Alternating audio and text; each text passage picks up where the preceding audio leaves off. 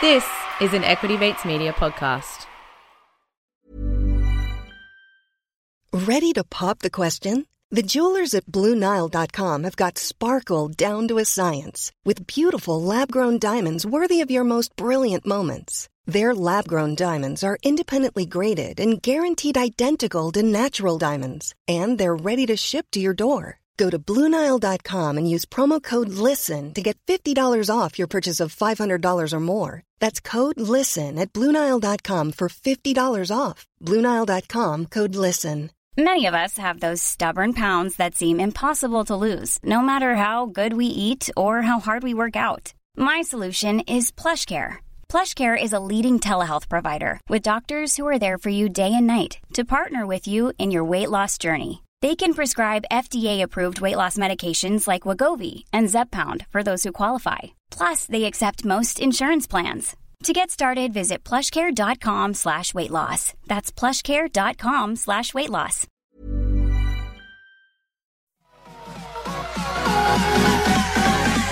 Equity Mates.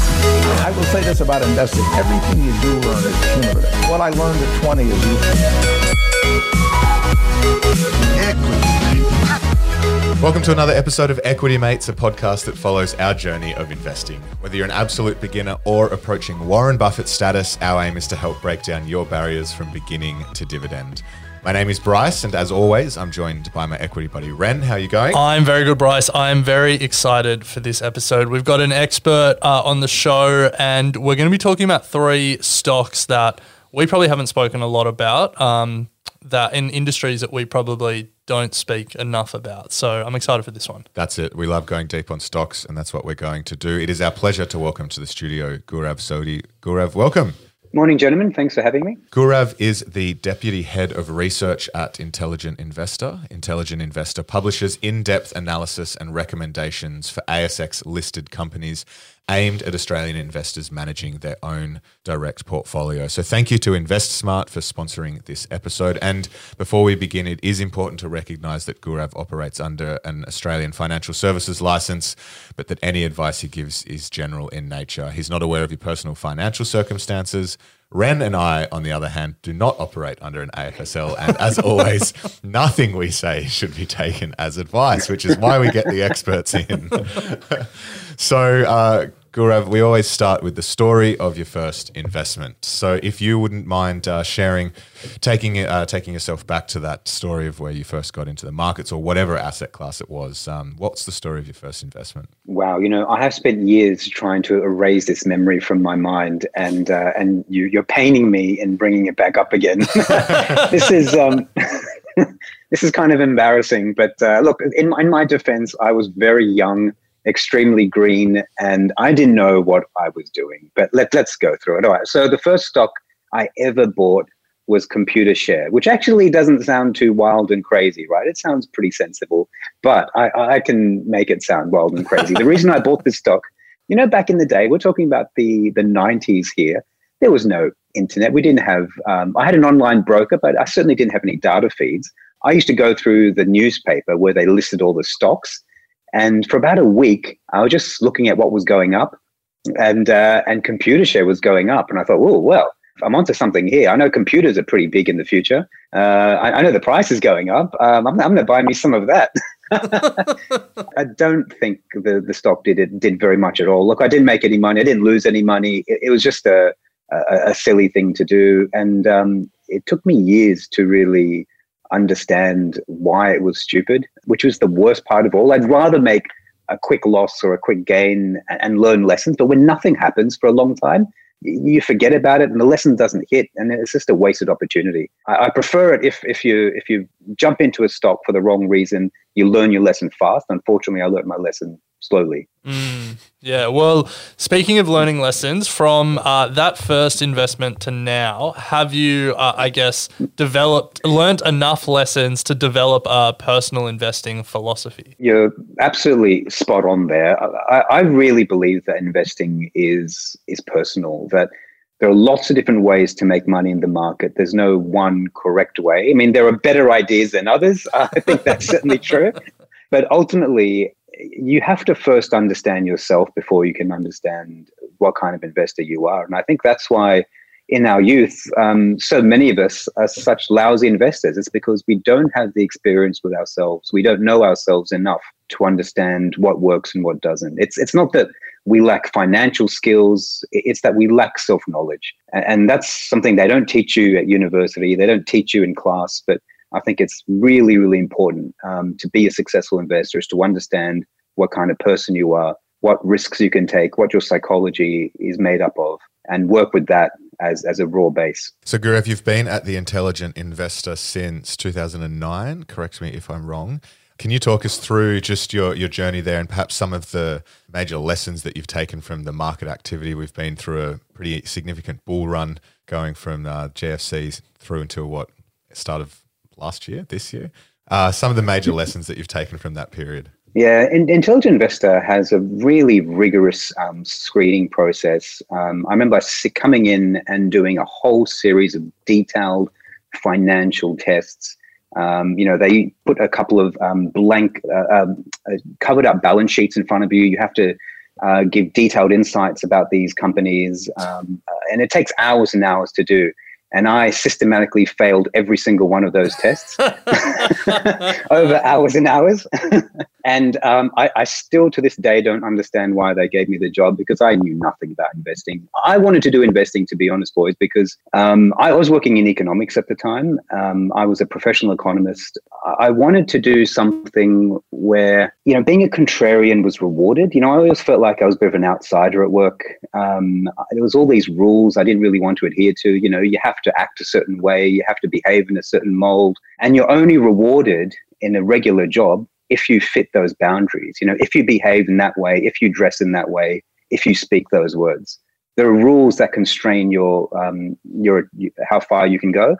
But investing is completely different. Investing is the only field I can think of where you're rewarded for being the outsider, where you're encouraged to be the contrarian, where being the weird guy with the weird opinions actually counts. It actually benefits you. And I saw that and I thought, well, I'd like to do that. I knew nothing about investing, but I'm really grateful I got a shot. And I've learned everything I've learned about investing has come from my colleagues and mentors. Love that. And I'm grateful for them. So, Gaurav, speaking about the team at Intelligent Investor, you all publish a lot of research on ASX-listed companies. We have been having a look over the past few days, and there's a bunch of great stuff on there. For this episode, we wanted to give a taste of some of the analysis that people can expect if they go to Intelligent Investor. So we've chosen 3 companies that you cover. Bryce and I often get criticized for speaking too much about tech and not enough about mining. So you might see that we're overcorrecting with some of the companies we've chosen today. But the 3 that we've chosen are Orica, the world's largest explosives maker, Washington H. Soul Pattinson, which I think you called a ready-made portfolio, so we're excited to talk about that. And then Mineral Resources, a pretty incredible share market story. You just have to look at their chart going back over a decade. And one that you say breaks almost every rule of sensible investors. So we're excited to get into that one as well. But let's start with Orica. I don't think a lot of people will be familiar with this company, but it is the world's largest explosives maker. Maybe give us a high-level overview of who the company is, what it does. Yeah, so you're right, Ren. It's the world's largest explosives maker, and explosives is a crucial part of the mining process. Before you can do anything, before you can get material out of the ground, you need to dig it up, and to do that generally involves a series of wild explosions. Now, in the old days, explosions were pretty unstructured and they were pretty random. But these days, in modern times, in terms of modern mining, explosives is a highly regulated, detailed specialization. Dust particles get analyzed. You have to deal with noise regulation, pollution regulation, and there's an incredible amount of safety regulation involved. It's a specialist task. It's an important task. It attracts a huge amount of the risk in mining, but covers only a small amount of the cost of mining. And so it's an area where miners typically don't like to cut costs or or to take shortcuts. And that is exactly why Orica has the makings of a decent business. So Gaurav, Orica has made it onto the watch list for Intelligent Investor. But we noticed in the article that you wrote, it said Orica now generates less revenue than it did a decade ago and just a third of the profit. Margins and returns on assets have collapsed while earnings per share has been decimated. So how does how does Orica find itself on your watch list? Yeah, it's had a really bad 10-year period, and there are two main reasons for that. I would say 10 years ago, Orica was squarely in the high quality business category. It generated really good returns on capital, consistent and high margins. And it was an important part of that whole mining chain. And then it does what so many businesses doing so well do, which is it goes off and makes a silly acquisition. In this case, it made several of them. They tried to get into the underground stabilization market. And that's quite a niche. When you're mining underground, you need a whole series of capsules, bolts, and hardware to keep the mine from collapsing. And especially when you're going deep down, you need a whole series of bits and pieces to keep the mine shafts open and safe. So they bought a producer of all that equipment, and that company, along with another business, was folded into Orica and became a large part of Orica. And what happened was that a large part of those revenues came from underground coal mining. And we all know what happened to underground coal mining. The volumes just collapsed. And that business became almost worthless. So a whole bunch of capital, so $1.7 billion or so, was allocated towards a big segment that never really worked for Orica. It was just a big distraction for them and led to a lot of shareholder loss. Now, while that was all happening, the industry itself has been changing. You know, older investors remember big miners as big capital sinks. Mining used to be about digging as much as you could, as quickly as you could, and it wasn't really about financial returns or returns on capital. Now, that changed after the big mining boom. And I would say around 2011, 2012, about 10 years ago, that started to change. We saw a change in the board and management of the big miners, and we saw a change in their emphasis. Gone were the days where success was measured by output alone. And these miners became super disciplined in their costs and in their volumes. And the metric that mattered most was shareholder returns. And that's where we find the industry today. The industry today is nothing like it was when I first started looking at it more than a decade ago. It was run by a bunch of yahoos who were only interested in volume and building bigger and bigger businesses. It is now a properly well-run industry run by the accountants interested in financial returns. Now, that's great if you hold mining stocks. If you're a supplier to the mining industry, that means there's far less revenue in it for you. And instead of capturing profits from the largest of the miners, you end up being effectively a supplier to a duopoly. And being a mining services provider today is akin to supplying coals and woolies. You know, it's an invitation to generate low returns, supplying to very powerful businesses. Yeah, right. That's fascinating. I hadn't really thought about that. If we zoom out from Orica a little bit and we look at the capital allocation decision Orica made and what we can learn from that when we're analysing any business, basically it was a lost decade because they allocated capital poorly, got into a business that that was on the decline, and you really told the story there. As an investor, looking at a company's activities, looking at their financial results, what are some of the red flags that investors probably could have seen early days that this wasn't working? How has it sort of informed your investment analysis after watching what I imagine was a slow-moving train wreck? What can we learn and what can we take when analysing other businesses? I think we have to be very aware of what the business is trying to do. Now, the idea behind the initial move into underground mining was to expand the product suite. They thought they had all these relationships with major miners. They were selling them a whole bunch of stuff. If they had more stuff to sell, they could use those relationships and increase volumes through their distribution channels. Like it wasn't a crazy idea. I think there was some initial sense in what they were doing. I think the mistake was persisting with the idea when it was clear that it wasn't working. This didn't collapse overnight. There wasn't just one big write-off.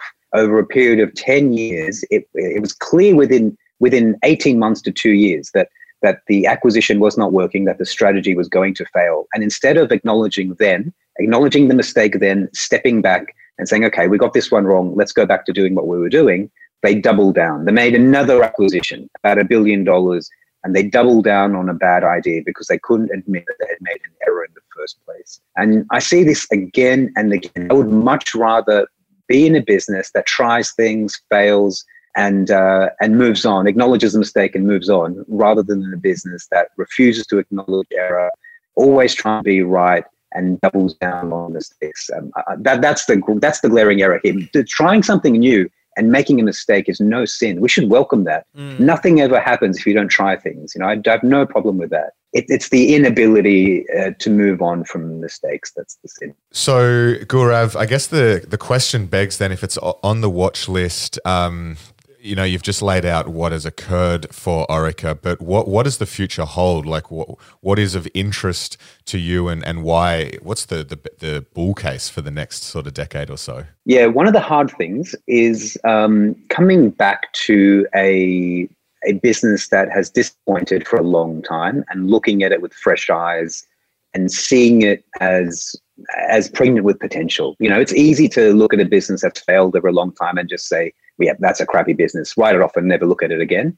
I think our job is really to be more imaginative than that and try and look at businesses with fresh eyes as quickly or as often as we can. And I think there is a change afoot at Orica. That board has been cleaned out. Management is new. They've sold the offending business. They've acknowledged the error. And I think that's important. And they're only words, but it's important to acknowledge that you made a mistake and to say that you're not going to do it again. I think a parent would say that to a child, and investors should say that to their companies as well. I think it's important. Now, all through that 10 years, Orica had continued to invest in their explosives business, and they're investing in some really interesting tech. I mean, I know you guys like your tech, and in Orica, you wouldn't think of it as being a tech business, but there is some really important technology being developed inside Orica. They have pioneered wireless explosives, which is a really big deal for the industry. Now, the way explosives historically have worked is that you drill holes into sort of dozens or hundreds of sites around where you want to explode something. You have to fill those with explosives, and then someone has to manually wire up all those dots. Someone has to go around where there's live explosives and wire them all up, and then you detonate them afterwards. What Orica has done is it's come up with a technology that sends low frequency radio waves to wirelessly detonate everything, and it saves having people crawling all over a live detonation site. So it's safer. They are world leaders at that. It's an important change in the industry, and I think that can be the driver of future profit, potential margin growth, and potential revenue growth as that wireless detonation takes hold. So they fixed up their capital allocation policy. There's new management in there, and there's a really interesting piece of technology in there as well. The miners themselves, they're having gone through 10 years of really disciplined capital allocation. I think they're finding that there's not much new rock for them to dig up. And so I think there's probably a case for greater capital expenditure for the miners. So there's both a structural improvement coming from Orica and maybe a cyclical improvement as well. And very few people are interested in this stock. I mean, that's a trifecta. As far as I'm concerned, it's definitely on the watch list. Wow, the trifecta. The trifecta, yeah. So we'll move on to the next one, Gaurav. The next one is Washington H. Soul Pattinson. The ASX ticker is SOL. It is one of Australia's oldest businesses. It's a conglomerate. But how would you explain Soul Patts to someone who thinks it's just a chemist chain? Yeah, look, I'm guilty of that as well. I once thought this was just a chemist chain, and I couldn't understand why anyone would buy this. I think the most common description of this I've heard is a conglomerate. Most people think it's a mishmash of different assets and businesses. They own big stakes in New Hope Corporation, which is a coal mine, baked in in TPG, of course, the telco, and they just sold a big stake in API, a chemist chain. Along with that, they own a long, and Brickworks, of course. They also own a big chunk of Brickworks.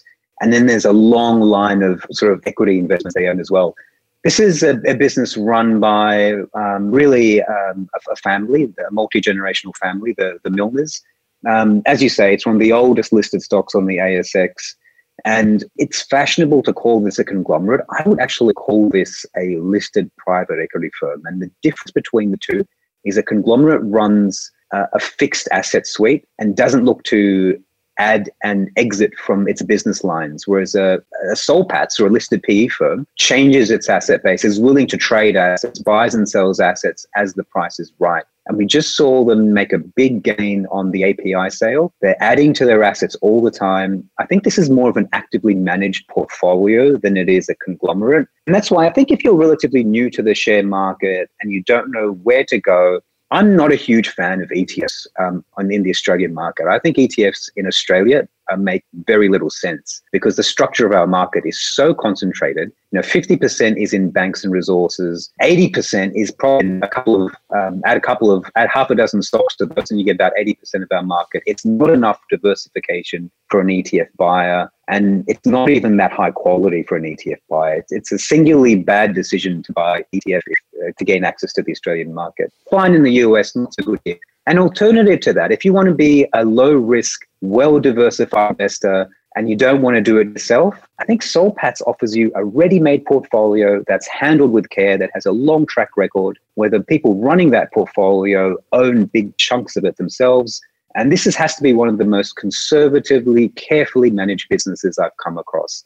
You look at the annual report, there are no pretty pictures. It's all just printed in black and white. They're not interested in fads and fashions. They have the same process as they've had for decades. If you're a investor who doesn't want to do very much, but wants to be able to sleep at night, this offers you a ready-made portfolio where you don't have to think too much, but everything is sensible in here and done thoughtfully. There's a certain type of investor who would be really attracted to that, and this suits them in particular.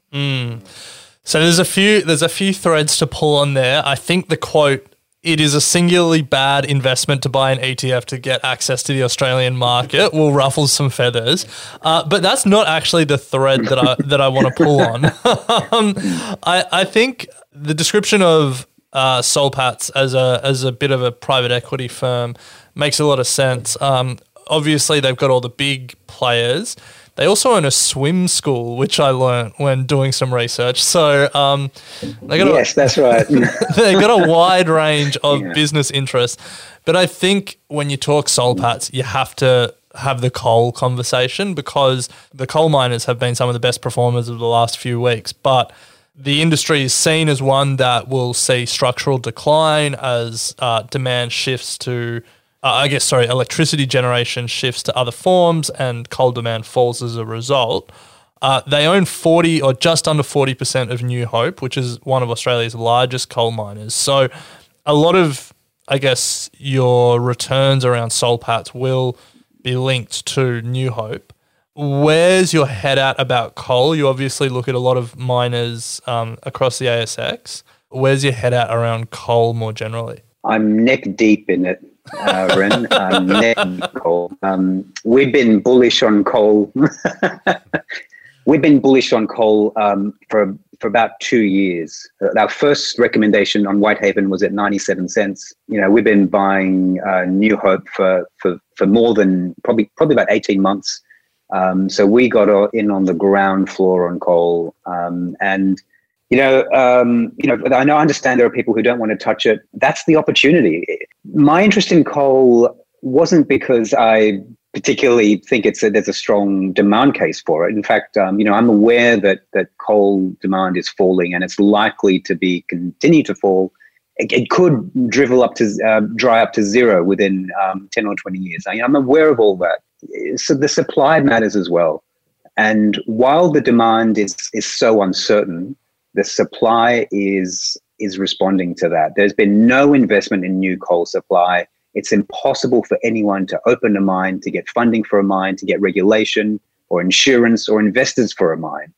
So no matter what you do, you can't open a coal mine up, both here in Australia and all over the world. That's pretty interesting. If you've got a situation where you can't add to the supply, and you've got a situation where people do not want to buy for non-financial reasons. Even if these things were making lots and lots of money, you just can't get buyers for the equity.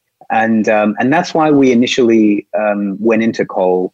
And that's why we're neck deep in it now. We run a couple of listed portfolios on the ASX, and two of them have significant coal positions. For me personally, about a third of my personal portfolio was in coal.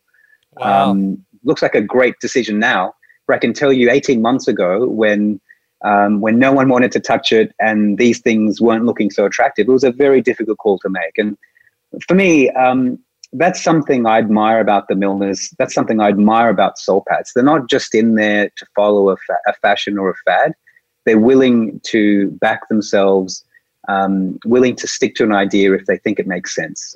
And that mixture of flexibility in changing your asset base and changing your investments, but also having conviction when it's required, that's a really rare trait. I'm pleased we were able to demonstrate that with coal at Intelligent Investor, but it's something I really admire about the Soul Patts team as well. And they've demonstrated that for decades. We were lucky enough to actually interview Tom Milner. So we'll include an episode link in our show notes.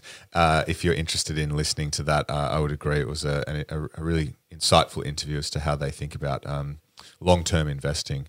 Before we move on, Gaurav, there was a quote from the article that you wrote on Soul Patts, which you titled Soul Patts, an Instant Portfolio. And you said, as an investment company, the accountants make statutory profits meaningless, and we consider cash flow, dividends, and growth in asset value the key measures of success. Are you able just to elaborate on that one? It's really important to understand a little bit of accounting as an investor. This is something I know from experience. When I first started, I knew nothing about accounting. And I've spent years reading tomes of accounting books to get to grip with it. And I find that absolutely a key advantage. So many investors don't understand accounting. And so they just trust numbers that are presented to them. They screen for PEs. They look at net profit. They look at ROE without understanding how those things are constructed. And if you do understand that, I think it's a key advantage. And Soul Patts is a good example of that. So their profit numbers, they print profit and the PE is there to see, the ROE is there to see. All of it is fiction. All of it is meaningless because of the way that revenue is recognized. Now, we know that Soul Patts holds stakes in different companies. Now, depending on how large that stake is, it will recognize revenue in a different way.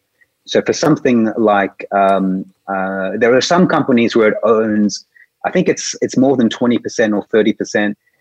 They actually recognize the entire revenue portion of that company on their own accounts, even though they only get access to, 30 or 40% of it. And there are other stakes where they own a smaller stake where they won't recognize any of the profit that comes from that company on their own accounts. They only recognize the dividends that flow as cash onto their own accounts. So the profit is a mishmash of different accounting policies, and it doesn't really reflect what's happening inside the business or how much that business is worth. My advice is to put that profit statement aside, look at the cash that's coming in and out. That helps to understand whether they can fund their dividends, which is a huge attraction of this business. It's actually, I think it's got a 40-year unbroken streak of rising dividends, 40 years, the longest on the ASX.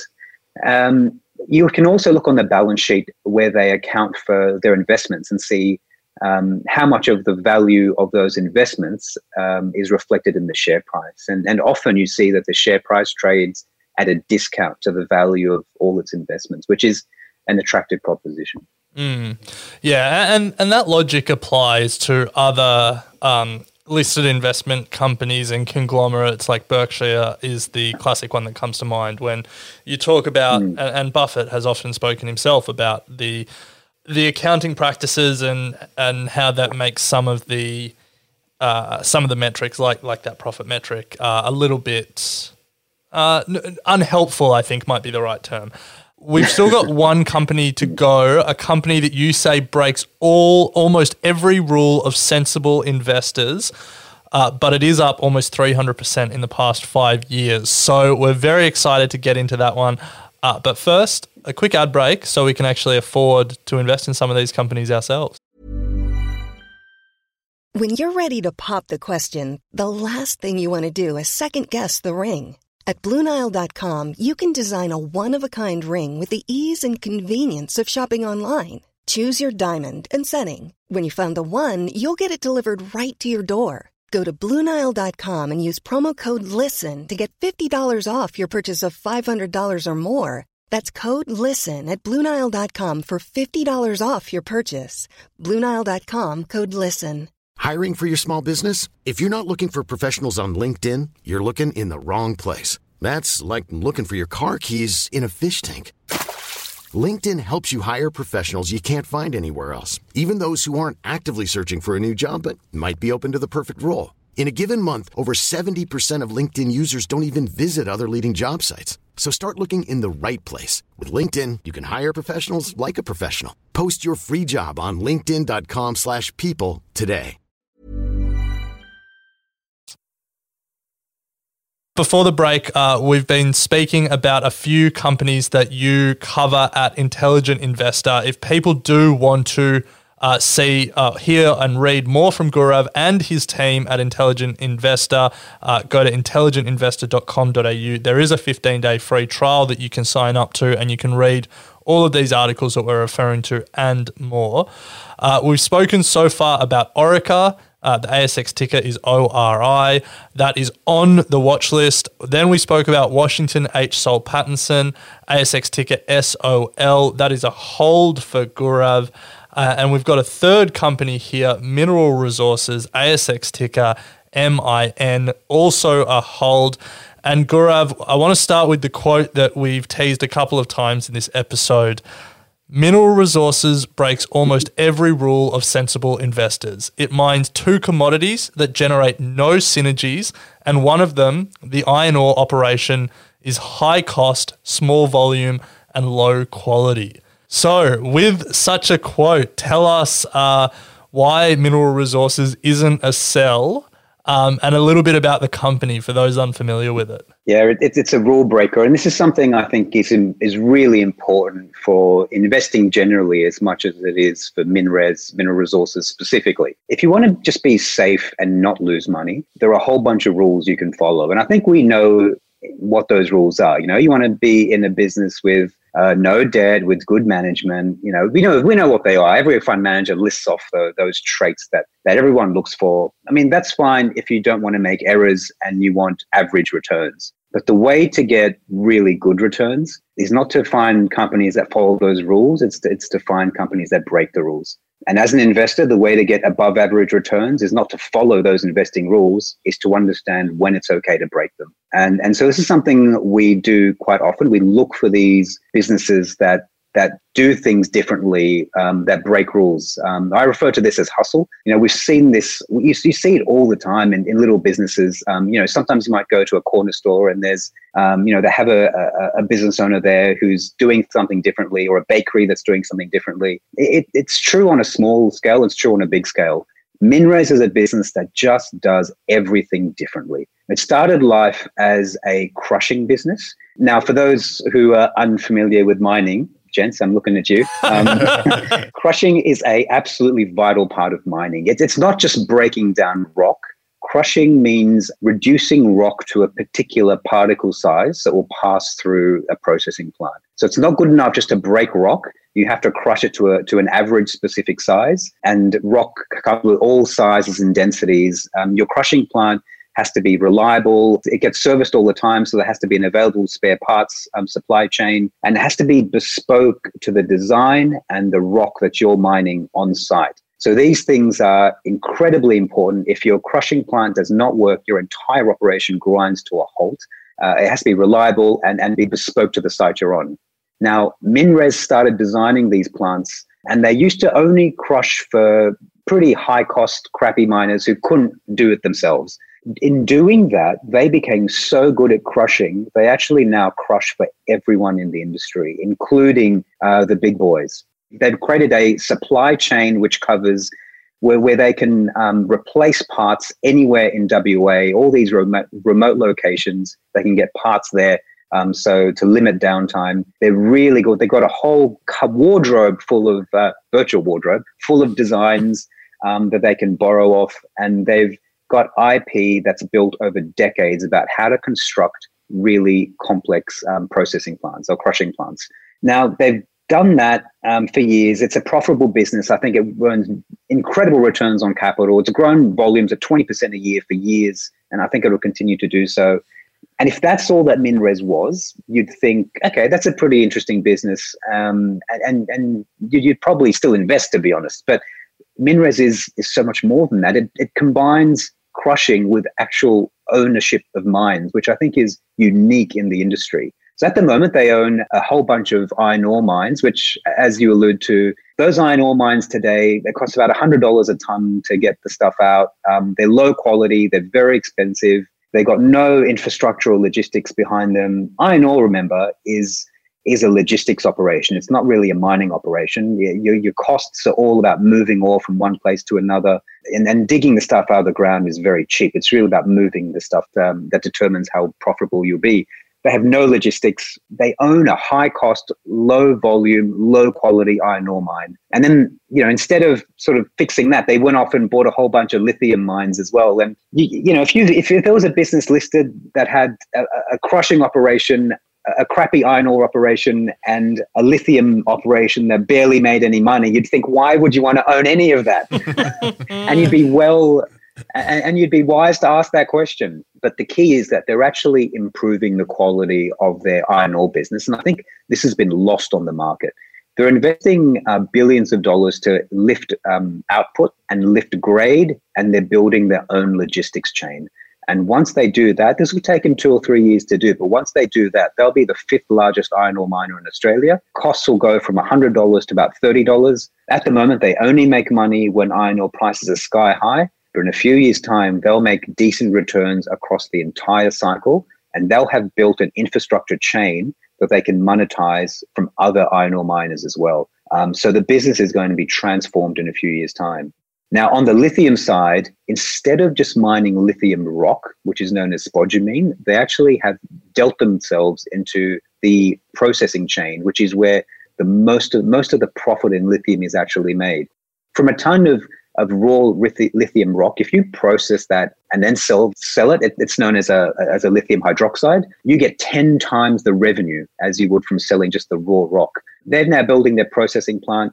And again, what looks like a pretty crappy little rock mining operation is going to be a complex, high-returning chemical plant by the time they're done with it. And I think altogether, this is a business that is going to be not only more profitable, but much higher quality than it is today. And I think that's what's lost on the market. It's still viewed as a mining service business with a crappy iron ore mine attached to it and the option of lithium. In fact, if you look a bit further out, it's going to have a world-class mining service operation with an iron ore business that can make money across the cycle, and a lithium business that's going to be generating oodles of cash. The business is run by a founder that has a terrific track record, that cares about every dollar that gets spent in his business. And it's come from nowhere to be a multi-billion-dollar business. You'd think you have to back these guys to succeed in their investment plans when they've done it time and time again. So Gaurav, just on that point about leadership, we set this up with Mineral Resources breaks almost every rule. And I feel like, and please correct me if you disagree, but I feel like when we find those rule-breaking businesses, a lot of it is because of the entrepreneur, the founder, the CEO. Like the reason that they're able to break all these conventions and these rules is because they are just led by generational entrepreneurs that can find ways to break those rules. And Chris Ellison, the founder of MinRes, and I think the managing director still, probably exemplifies that in the mining space. So tell us about the MinRes leadership team, and I guess what are the traits that you see in that team that are transferable across all the companies that you look for? Like what makes a great leader and an investable leader, and do you see that in MinRes's team? Yeah, you've just touched upon what I think is the most important competitive advantage any business can have. And, it's not network effects, it's not scale, it's not cost, it's culture. And we don't often recognize or speak about cultural leadership because it's hard to recognize, it's hard to pin down, it's unquantifiable, and it's often impossible to replicate. But when you break down businesses again and again, this is the differentiator that matters. And that's what we spend a lot of time looking for. It's actually looking for businesses that can exemplify what I've described as hustle. It's just a culture that wants to succeed, that goes further, that does everything better. It's hard to identify, hard to explain, but you know it when you see it. And it's all over MinRes. I think MinRes is one of the great exemplifiers of hustle, one of the great exemplifiers of entrepreneurial culture. When they want to do something, they just do it. A couple of years ago, MinRes decided that it was too difficult sourcing gas and hydrocarbons to run their fleet, and they were worried about the risk of escalating fuel costs. So, most companies would go off and find a hedging partner and just hedge their costs 2 or 3 years in advance.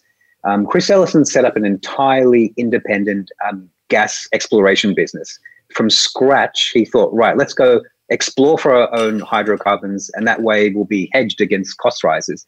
And they've now stumbled across what might be the largest onshore gas discovery in WA in about 30 years. Not everything they touch is a success. They found that on their dump trucks, the trays were deteriorating really fast, and it's costing a lot of money to replace these enormous dump truck trays. So they had this huge plan where they're going to make them out of carbon fiber. They spent tens of millions, maybe hundreds of millions of dollars investing in a carbon fiber platform that could produce all these truck trays. And they found it didn't work. So they quickly just abandoned it and went back to doing what they were used to do. They try things. I've rarely come across a business that is so voracious for profit that they try and monetize everything they possibly can. Every time these guys build a mine, they provide every service. Every time they do a joint venture, it comes with a life of mine service contract. So every non-mining element of that operation gets serviced by MinRes, and MinRes earns the margin. MinRes does the work. I can't think of another business in mining that operates that way, but it's the kind of mindset I like to see replicated across any investment I'm looking at. Well, I guess we'll all have our eyes closely watching if Chris leaves the company, because that will be a point to review the thesis. But Gaurav, we unfortunately have come close to running out of time. If you're listening in the Equity Mates community and are interested in what the Intelligent Investor do and for more analysis on Australian listed companies, head to intelligentinvestor.com.au. They do have that 15-day free trial for you to get a sense of some of the great work that the team does. But we usually close with 3 final questions that we ask all of our guests, Gaurav. So Ren, over to you. So Gaurav, the first of the final 3, do you have any books that you consider must read? Oh, yes. Investing is wonderful that way, in that all the wisdom has been learnt before. All the lessons are there. And if you're that way inclined, you can actually learn the mistakes of all these people who have come before you and not make them yourself, which is the best way to do it. But one of the best books I've come across is one by Howard Marks called The Most Important Thing. And the joke is that it's written in a bunch of chapters, and each chapter is the most important thing, and it covers another topic. And there's about 10 or 12 topics which he says is the most important thing. So it's not just one thing, it's a whole series of things. But the reason I really like this is it doesn't really explain detailed financials. It doesn't go through company examples, but it really outlines better than any other book I've seen the mindset of a successful investor. And that is someone who is dispassionate, analytical, quick to change their mind, unafraid of failure, and deeply independent. Howard Marks, if you get a chance to listen to him, is just a next level at all those traits. He's one of my investing heroes. I've I've read that book more times than I can count, and I can't recommend it highly enough. The highest praise you get in investing is when Warren Buffett says you're good, and Buffett has said about Howard Marks's memos that when he sees them, they're like the first thing he reads. So if it's good enough for Buffett, it's definitely good enough for us. Definitely. So Gaurav, the second question, forget valuation, forget the share price at the moment, just purely on company fundamentals. What's the best company you've ever come across? That I've ever come across. That you've ever come across. Wow. Okay. Look, I actually think the best business I have ever seen might just be Apple. Yeah. It is astonishing. It is absolutely astonishing. My family owns Apple shares. My wife works for Apple, mind you. So I think I might be a little bit biased there. But I can't think of another business that combines technical know-how with marketing nous, with deep entrepreneurial hustle. Think of any part of the business that they've touched, they've revolutionized. They've changed the way, they've changed retail. Forget about the iPhone. iPhone, we all know, is revolutionary. They've changed retail, they've changed music, they've changed movies. They are now the world's largest watchmaker, the world's largest headphone maker. I think they're going to be a significant force in payments, in health, and in augmented reality. That M1 chip they've just designed is the most advanced chip ever done. And 10 years ago, they knew nothing about chip design. This is an impressive firm, and I think it's the best business in the world. Yeah, love that. We spoke on Monday about the CarPlay ecosystem that they're building as well, and they're quietly amassing millions of car users and the platform they're building there, and then they're allowing other developers to build apps to do things like pay for fuel and pay for electric vehicle charging, all through the Apple ecosystem. It's just another platform that they're going to dominate one day. Anyway, we are running out of time, so let's stop worrying about Apple and go back, Gaurav, to your early days as an investor, when you were first buying those Computershare shares. What advice would you give to your younger self? When I was younger, I had a whole series I had a checklist full of all these detailed analytical questions that I would tick off. And I thought I could find a great investment by ticking off that checklist. And it's the same checklist I hear brought up over and over and over again. Everyone is looking for the same thing. And there's nothing silly about that. These are sensible traits to be searching for. But if you're doing the same as everyone else, you're going to get the same results as everyone else. So my advice would be learn the rules, learn the checklist, and then learn to put it away. The more you can think outside, away from that checklist mentality, the more you can think imaginatively about a business and look for the hustle in a business, I think the better you'll be as an investor. You got to keep learning and then trust your instinct enough to put the damn checklist down. Love that. Love the hustle vibe. That could be the episode title. Put the damn checklist down. Put the damn checklist down. Well, Gaurav, it's been a pleasure. We thank you so much for your time. As I said, if any of the Equity Mates community are interested in The Intelligent Investor, head to intelligentinvestor.com.au to check out some of the articles that they have written on ASX-listed companies. I'm sure we'll touch base again, Gaurav. We've thoroughly enjoyed your insight on those three listed companies, and I know that our audience would have taken some value from that. So thank you very much. Gentlemen, pleasure to be here. Thank you. And we should say, before we go, a reminder that Gaurav is not aware of your personal financial circumstances, and do your own research. Thanks, Gaurav. Hey, thanks for listening to this episode of Equity Mates. We love hearing from you, so drop us a line at contact@equitymates.com, or even better, go to your podcast player and leave a 5-star review. Also, a reminder that the Equity Mates content train doesn't stop when you've run out of episodes to binge. We've got a brand new website, a Facebook discussion group. We're on Instagram, YouTube, and slowly making our way as an influencer on TikTok. Well, that's Ren. So come and say hello and join the community. We'd love to welcome you. Until next time. Equity Mates Investing Podcast is a product of Equity Mates Media. All information in this podcast is for education and entertainment purposes only. Equity Mates gives listeners access to information and educational content provided by a range of financial service professionals. It is not intended as a substitute for professional finance, legal, or tax advice. The hosts of Equity Mates Investing Podcast are not financial professionals and are not aware of your personal financial circumstances. Equity Mates Media does not operate under an Australian Financial Services Licence and relies on the exemption available under the Corporations Act 2001 in respect of any information or advice given. Before making any financial decisions, you should read the product disclosure statement and, if necessary, consult a licensed financial professional. Do not take financial advice from a podcast or video. For more information, head to the disclaimer page on the Equity Mates website, where you can find ASIC resources and find a registered financial professional near you. In the spirit of reconciliation, Equity Mates Media and the hosts of Equity Mates Investing Podcast acknowledge the traditional custodians of country throughout Australia and their connections to land, sea and community. We pay our respects to their elders, past and present, and extend that respect to all Aboriginal and Torres Strait Islander people today.